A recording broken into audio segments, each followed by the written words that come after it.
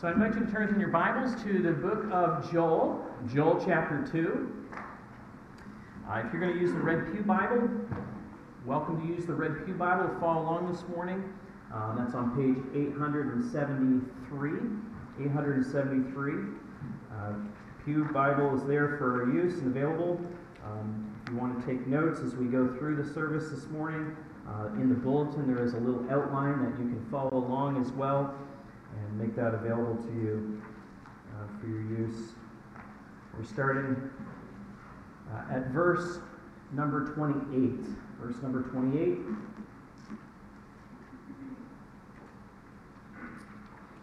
And it shall come to pass afterward that I will pour out my Spirit on all flesh.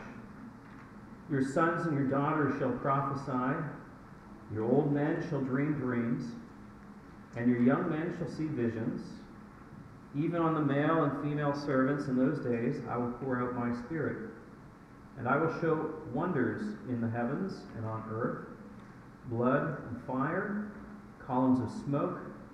The sun shall be turned to darkness, and the moon to blood, before the great and awesome day of the Lord comes. And it shall come to pass that everyone who calls upon the name of the Lord shall be saved. For in Mount Zion and in Jerusalem there shall be those who escape, as the Lord has said, and among the survivors shall be those whom the Lord calls. For behold, in those days, at that time, when I restore the fortunes of Judah and Jerusalem, I will gather all the nations and bring them down to the valley of Jehoshaphat. And I will enter into judgment with them there on behalf of my people and my heritage Israel, because they have scattered them among the nations, have divided up my land, and have cast lots for my people, and have traded a boy for a prostitute, and have sold a girl for wine, and have drunk it. What are you to me, O Tyre and Sidon, and all regions of Philistia? Are you paying me back for something? If you are paying me back, I will return your payment on your own head swiftly and speedily. For you have taken my silver and my gold, and have carried my rich treasures into your temples. You have sold the people of Judah and Jerusalem to the Greeks in order to remove them far from their own border. Behold, I will stir them up from the place to which you have sold them, and I will return your payment on your own head, and I will sell your sons and your daughters into the hand of the people of Judah, and they will sell them to the Sabaeans, to a nation far away, for the Lord has spoken. This has a potential to feel like a heavy reading, but there is through-weaved elements of hope. There is blessing that's spoken of in these verses. And it really brings us to a problem regarding the nature and character of God. A mere fondness for humanity is insufficient to atone for the guilt that we incur for sin. God cannot cease to be what He is. He is who He is. And because He loves the world, He is what He is. He is a God of love, but He is also a God that cannot lie, for example. He's unable to do that which is against His nature. And in the same way that it is impossible for God to lie, it is also impossible for God to let sin go unpunished. Justice is just as much a part of God's nature as truth is a part of His nature, just as much as love is also a part of His nature. It's impossible that God should act contrary to any aspect of His nature. He can't simply set aside His holiness in order to pour out mercy upon people in order to forgive them of their sin. There has to be justice still applied to pay for those sins that have been committed against Him, and His justice needs satisfaction. We all internally have a sense and a need and a desire when we have been wronged that we would get satisfaction for what people have done towards us. We ought not think that God is different in this regard. And yet, how He handles and how He chooses to handle that need is very unique, and it's in fact the beauty of the gospel itself. God had to do something about our sin, and so He did. He created satisfaction very creatively, with infinite wisdom, in a way that the watching world could not even imagine occurring. And there is actually no way for a door of mercy to be available and open for the world if not for God's intervention in creating satisfaction for us. It's the reason why the Son of God took on human flesh. He became a man and he lived a sinless life, and then he was crucified. He did this to create satisfaction for us in front of God. Because guilt for sin cannot simply be dismissed without punishment. God would cease to be who he is. He would no longer be true to himself. God cannot lie. And sin is so bad that it cannot be pardoned without an appropriate satisfaction being made. 2 Corinthians 5:21 says, "For our sake the Father made the Son to be sin who knew no sin, so that in the Son we might become the righteousness of God." We would be acceptable to God by joining by faith in what Christ has done for us. The Lord willingly sent his own Son to be a satisfaction for us, so that the sins of the world might be placed upon him. And so now we're living in what's called the era of grace, of opportunity to respond to the gospel of Jesus Christ freely and openly. There is opportunity. Just like the wrath of God was being held back in the days of Noah, the floodgates of God's punishment for man's sinfulness were being held back. In Noah's day, God's justice for sin is now being held back because there is some satisfaction being made. And one day, though, the stars are going to fall and it's all going to come down. Instead of rain, there will be a catastrophic worldwide judgment for the sins of the world. Mark 13, Jesus is going up to Jerusalem. He is about ready to be betrayed and to be handed over for crucifixion.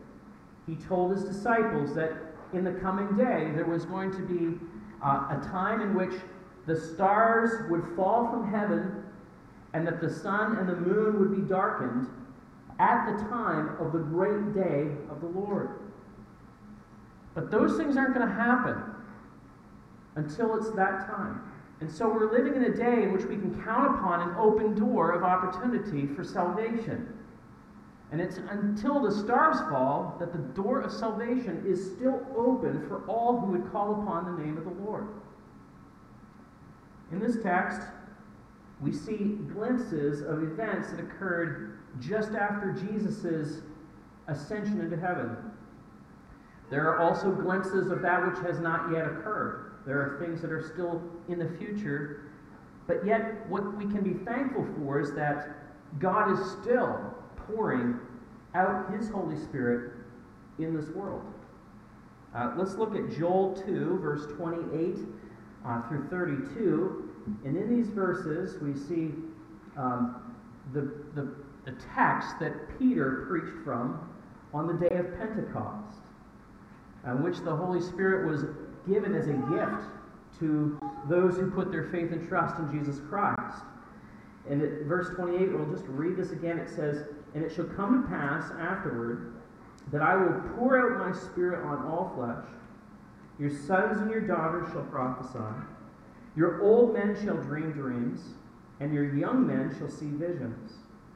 Even on the male and female servants in those days I will pour out my Spirit.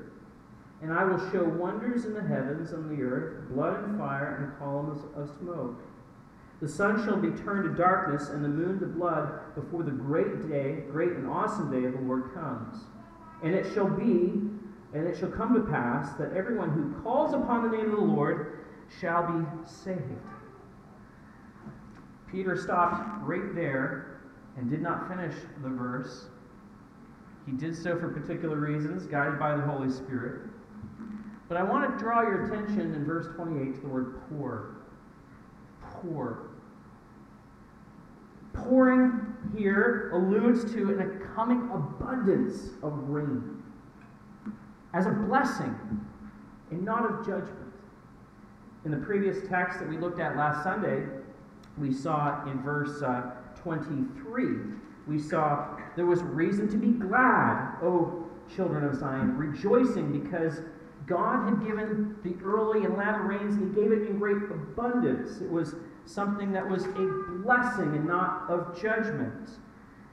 You know, the earth needs predictable seasons of rain. It needs the continuity of springtime and harvest. And relatively speaking, this points to the activity of the Holy Spirit working within a predictable way.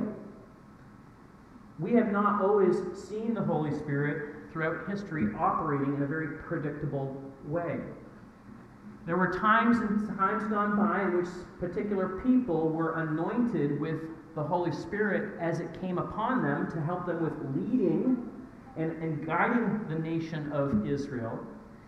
And one such leader was Elijah. Elijah, you may recall, raised the dead through the power of the Holy Spirit. He fed a needy widow, and then he went into heaven with chariots of fire. He was taken whole being into heaven. There was no burial. His whole body, soul, and spirit went directly into heaven. Elijah was anointed by the Holy Spirit to preach. And he preached a repentance, people being called to come back to him. And he had, in his day actually, what might appear to be very little success, even though he was anointed with the Holy Spirit. Yet God, even though in his day redeemed people individually responding to what Elijah preached. And yet those who were unwilling to hear were slaughtered. They were removed as Israel lost its place in the land of Palestine. They lost their national identity, and it was a day of great wickedness. And I would say that we're also very much so living in a day very similar to that of Elijah. Wickedness is all about our faces. We don't have to turn very far. In fact, we can pull it out of our pockets, and we can see wickedness very soon, very quickly. It's on in our handheld devices. It's taunting us in Washington. And actually, God's wrath, as it was in the day of Elijah, as it was in the day of Jesus, his wrath is being held back momentarily, and the Spirit is even speaking today. And are people listening? Are people hearing him speak? If we respond to the Holy Spirit's conviction, then we will receive the joy of the Lord into our hearts. And what's being communicated in Joel 2, verse 28, in spite of the fact that there was a tremendous pouring out in the first century, God is still pouring out his Spirit to those who respond to the message of grace. Now, in verse 28 and 29, I want us to see how this connects to what occurred so many years ago. 2,000 years ago by this point, the Holy Spirit began to be poured out at Pentecost. Peter's first sermon, as I said, was preached at a Jewish festival called the Festival of First Fruits. That was the name the Jews gave to the festival that occurred 50 days after the Passover. And it's a really beautiful picture of God's pouring out. The first fruits of harvest was brought and given before the Lord as an act of worship. The first fruits, anticipating more fruit coming. And as God poured out his Spirit, he was like harvesting souls, if you will. And there was a kind of indication that this was the beginning of something continuing, that there would be ongoing activity of the Holy Spirit in the work of the church. It's such an appropriate time for God to pour out his Holy Spirit, and it speaks marvelously of God's design and intention to redeem the world. Peter, as he was preaching, he stopped short. He stopped partway through verse 32, in which he invited everyone to call out upon the name of the Lord, to be saved from their sins. And he stopped. And the Spirit instructed him to stop at that point.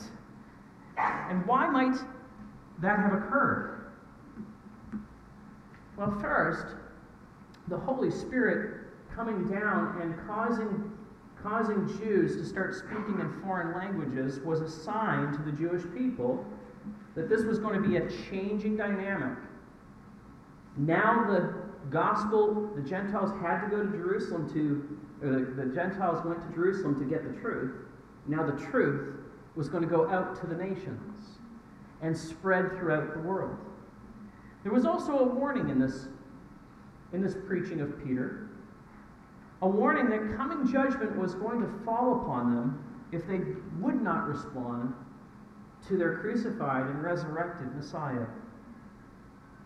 It's remarkable from my viewpoint that the portents of blood and the fire and the columns of smoke, the darkening of the sun, the moon, the blood, all of those things speak of judgment on a catastrophic level, and they speak of something that has not yet been fulfilled, even to this time.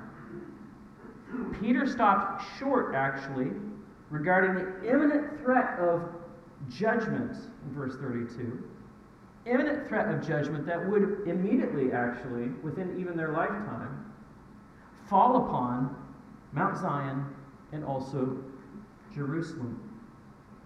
And specifically, Peter was highlighting how that at this time the Spirit was starting to be poured out and would continue on until the great day in which the Lord would come and the heavens and the stars would fall and bring judgment upon the whole world.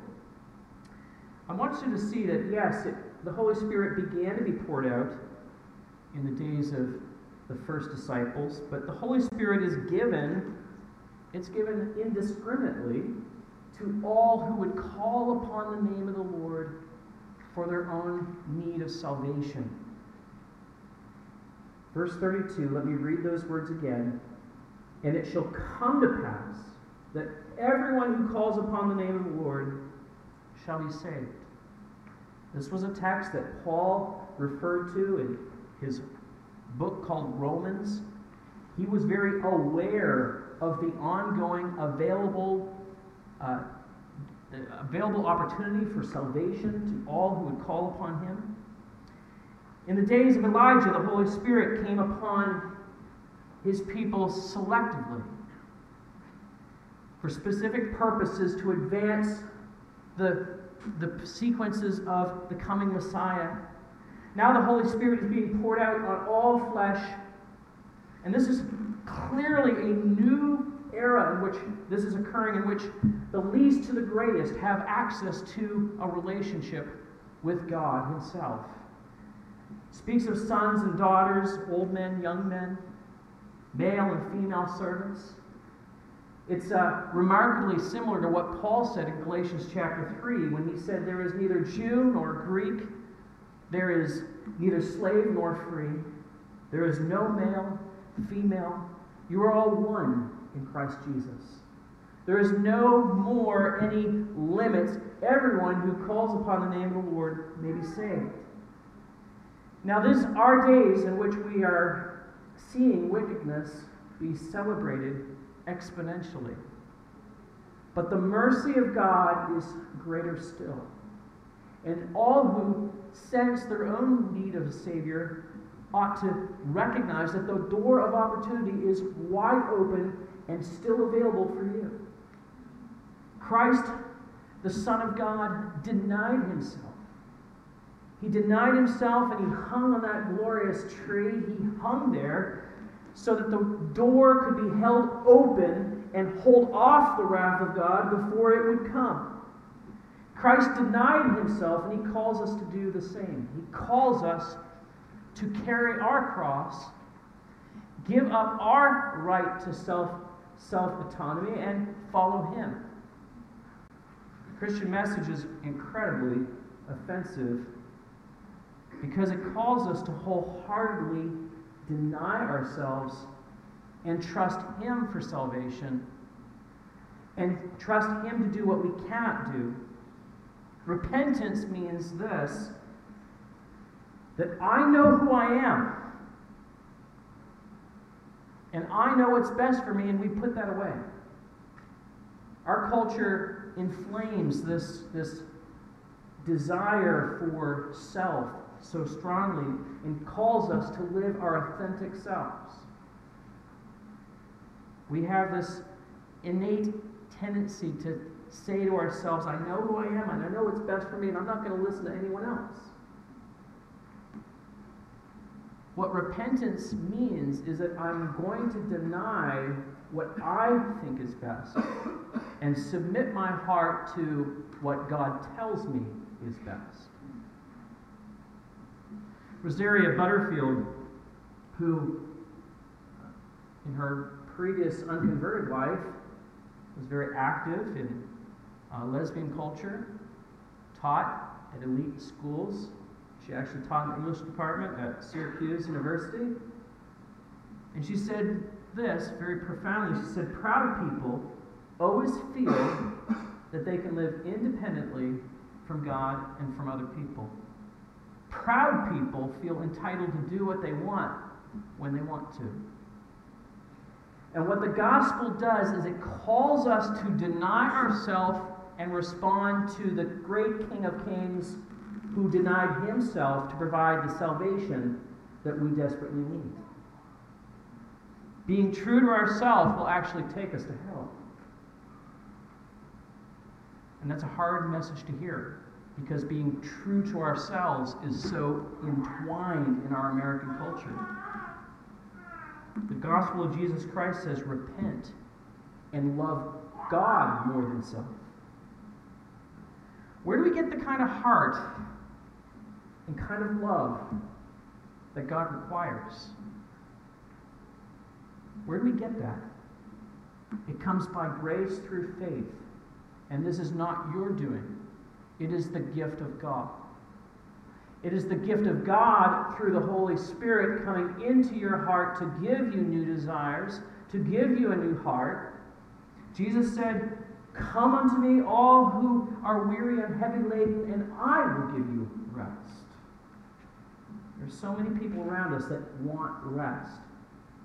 Are they willing to do what Jesus has asked us to do in order to find the rest they so desire? It is the good news of Jesus Christ. He's holding back the wrath of God for sins. He's made a way for us to come to him, a merciful way, and that door is open. We ought to be encouraging one another to give up upon trying to do things our own way. We ought to be calling one another to leave the wearisome road of self-love. We ought to be coming to the Lord Jesus Christ. He will give us what we need. The Holy Spirit will spare you from the day of the Lord. Verse 30 to 32. We find Joel telling us he's weaving elements of future together. And verse 32, I want to particularly look at the last section of that verse, in which Joel says, it shall come to pass that everyone who calls upon the name of the Lord shall be saved. For in Mount Zion and in Jerusalem there shall be those who escape, as the Lord has said, and among the survivors shall be those whom the Lord calls. I personally believe that this verse refers to destruction that occurred just immediately after Pentecost, within 20, 30 years after Pentecost, with the destruction of Jerusalem in AD 70. Just about 40 years later, actually. You might not be familiar with this period of history in which the Jews revolted against the Roman overlords who were controlling their political affairs. It was a long and bitter siege, and Vespasian, the Roman governor at the time, the Caesar actually, sent his son Titus in, surrounded the city of Jerusalem, and broke the city. It was a definite historical turning point in which the church pivoted towards the Gentiles. But before the revolt, there were Christians who fled from the city, and they crossed over the Jordan into a nearby community called Pella. And they did this to avoid the coming conflict with Rome, and that's what I believe Joel is referring to as the escape from Mount Zion and Jerusalem. And within a relatively short period of time, really after the pouring out of the Spirit, these elements started to come together. And while I recognize that the fall of Jerusalem is very close to the outpouring of the Holy Spirit, I also recognize that the signs in heaven that are recognized by Joel have not yet occurred. There are portents of the great day of the Lord that are described, but they have not yet come. Because there will be a gathering together of Israel that is described in chapter 3, verses 1 through 3. And while we recognize that we are in an era of grace and opportunity, we also have to take note that God is still pouring out His Holy Spirit, but He is also still covenant-keeping with Israel. Verses 1 through 8, I see these truths, and they are important for us to consider, that we not be filled with pride, that we recognize that God is not done with His people yet. Israel became a nation. Again, after it was destroyed by Babylon. Miraculously, Israel has become a nation again after it was destroyed by Rome. God is not finished with His people. And although it is currently propped up by Western powers, it is a land again. It is a land again, and as a secular nation, they have a great need for the presence of the Lord to be in their midst. Now the text indicates that the pouring out of the Holy Spirit will continue until the great day of the Lord occurs. And this phrase refers to the cosmic signs and the massive buildup of arms that will come and invade the land of Israel. If God is full of love for His people, they are a wayward people. They continually provoke His jealousy, and yet He has never fully revoked His covenant promises that He has made to Abraham. Because of God's great people, God's love for His people, He does not break covenant with them. Paul says this in Romans chapter 11. Paul says that they are beloved for the sake of their forefathers, Abraham, Isaac, and Jacob. God will gather all nations around Israel for judgment. Verses 1 to 2 of chapter 3 tell us, "For behold, in those days, and at that time, when I restore the fortunes of Judah and Jerusalem, I will gather all the nations and bring them down to the valley of Jehoshaphat, and I will enter into judgment with them there on behalf of my people, my heritage, Israel." Joel's looking down the corridors of time, and he's seeing restoration, he's seeing the Holy Spirit being poured out, he's seeing the gathering of the nations together to be judged for how they have mistreated Israel through the centuries. It's entirely possible that we are living in that last day. We don't know when we will see the heavens open with the portents that are described here in Joel. Blood and fire and columns of smoke, sun being turned to blackness and the moon to blood. All nations, though, will be brought into what's called the Valley of Jehoshaphat. We don't know exactly where in Israel this Valley of Jehoshaphat is, but we do know that the name Jehoshaphat means, literally, Jehovah judges.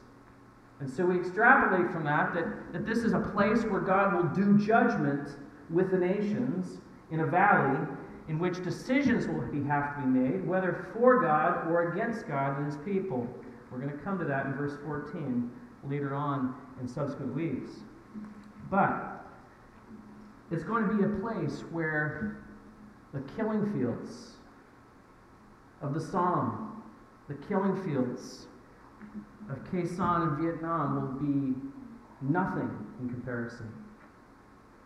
It will be a time in which God will gather and vindicate Israel with justice In verse 2 and 3, we see God giving reasons for his need to bring justice. Just as God cannot lie, he cannot just excuse sin. He has to bring judgment for it. Verse 2, Joel says that the nations have scattered his people throughout the nations, and they've divided up my land. They've cast lots for my people. They've traded a boy for a prostitute and have sold a girl for wine and have drunk it. They've cast lots. They've trafficked young people. You notice also the repeated use of the word mine. It's a very powerful reminder of God's commitment to his people. His identification with them. This is his land, his people. And even the land itself is not fully theirs. It's God's. And God has made it clear that the whole land belongs to him. It was his. It was the land that he gave to his servant Abraham. Even when Israel was given the opportunity to set up homes and to build and to sell and to trade, they were never really able to fully deed the land to themselves. In Leviticus 25, we read these words, that the land shall not be sold in perpetuity, for the land is mine. You are strangers and sojourners with me, and all the land that you possess. And you shall grant a redemption in the land. Now, for centuries, Israel has been scattered throughout the nations. They've been sold, they've been trafficked, they've been abused in recent memory in the last 100 years in Europe. There's so many atrocities that have been committed against them. God is not going to overlook how the world has treated his people. And God is jealous over his heritage, Israel. Verses 4 through 8, we see God bring payment back to people through the centuries for what they have done to his people. Just as it is impossible for God to lie, it's impossible for God to turn back his promises that he has made to Abraham. It's not in his nature. God had forbidden Israel as an institution from excluding others from the congregation, and yet God had made promises to Israel in order to allow them to have rights to the land.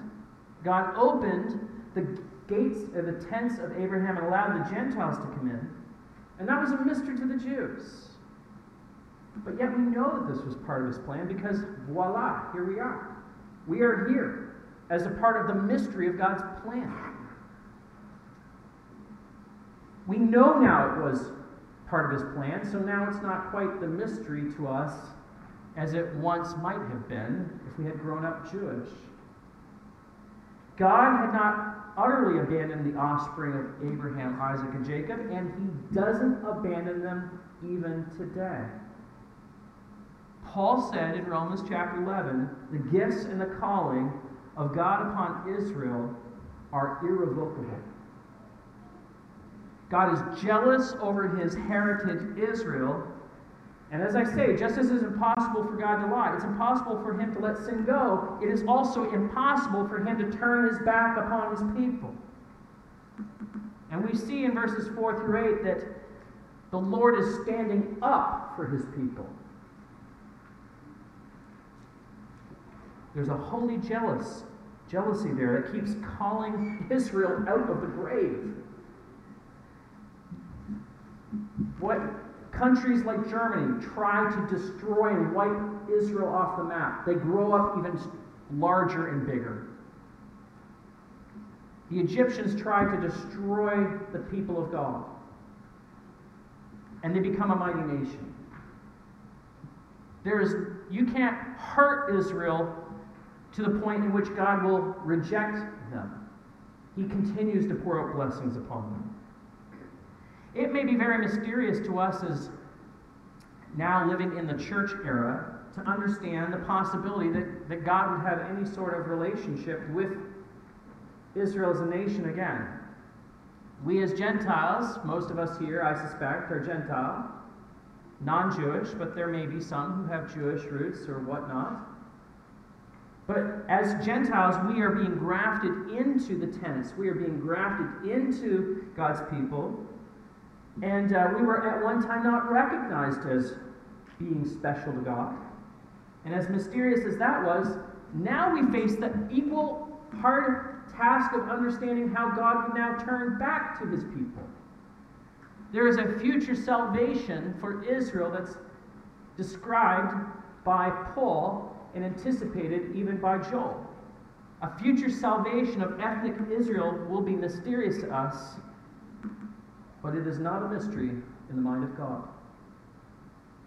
He will receive glory when he pours out his Holy Spirit upon his people. Zechariah described it this way. He said in Zechariah 12, verse 10, he said, "And I will pour out upon the house of David and the inhabitants of Jerusalem a spirit of grace, pleas of mercy, so that when they look upon me and him whom they have pierced, they shall mourn for him as one mourns for an only child, and weep bitterly over him as one weeps for a firstborn son." Paul was a Jewish man. He was speaking to Gentiles, and he wrote to Gentiles, and there were Jews listening to, and he talked about God's love in Romans 8 that would not let them go. Where did he get that doctrine to share with Gentiles? He got that doctrine by looking at the rock-solid love of God for his own people, Israel. If God will not allow his own people to be utterly wiped off the face of the earth, then he will not allow you to be utterly wiped off the face of this earth. Nothing can separate us from the love of God. And as we look at God's relationship with his chosen people, we can give thanks and we stand humbled by the fact that he had in design and intentions to pour out his Holy Spirit upon us as well. Paul understood that the sands of time could not overwhelm God's people. Dictators cannot overcome the promises that are made to Abraham. You know, in Normandy, France, the Germans, we often think about our own war cemeteries, but the Germans also have a war cemetery there as well.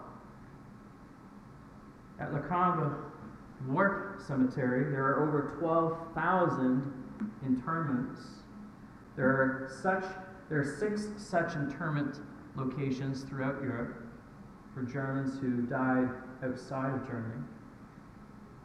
And there's a memorial at Le Cambre that in the center there's a large cross, and on that cross there is words which are true, and they are these: God has the final word. God does have the final word. He will have the final word. He is still pouring out his Spirit, and he is still keeping covenant with Israel, and from that we can extrapolate application to us that he will not let us go either. That is a tremendous truth. And until the stars fall, the door of salvation is open to all who would call upon his name. He's still pouring out his Spirit. He's still covenant keeping. And when John the Baptist was introducing Jesus to Israel, he described Jesus as being someone who was mightier, someone who was having greater stature than himself. He said to his audience, he said it would be unwise to ignore his coming because he will baptize you with the Holy Spirit and also with fire. Just as the wrath of God is being held back, like the floodwaters in Noah's day, Jesus is holding back the floodgate of the wrath of God against sin. His arms are, if you will, still outstretched, holding it back. Paul said this in 1 Thessalonians chapter 5. He said, that day is coming, like a thief in the night. But you are not in darkness, brothers and sisters, for that day to surprise you like a thief. For you are children of the light, children of the day. So let's not sleep as those who sleep at night and get drunk. Let us be sober, having put on the breastplate of faith and love, and for helmet the hope of salvation. God has not destined us for wrath, but to obtain salvation through our Lord Jesus Christ, who died for us so that we might awake, or whether we be asleep, we would be alive in him. Therefore, encourage one another, build one another up, just as you are doing. Let's pray.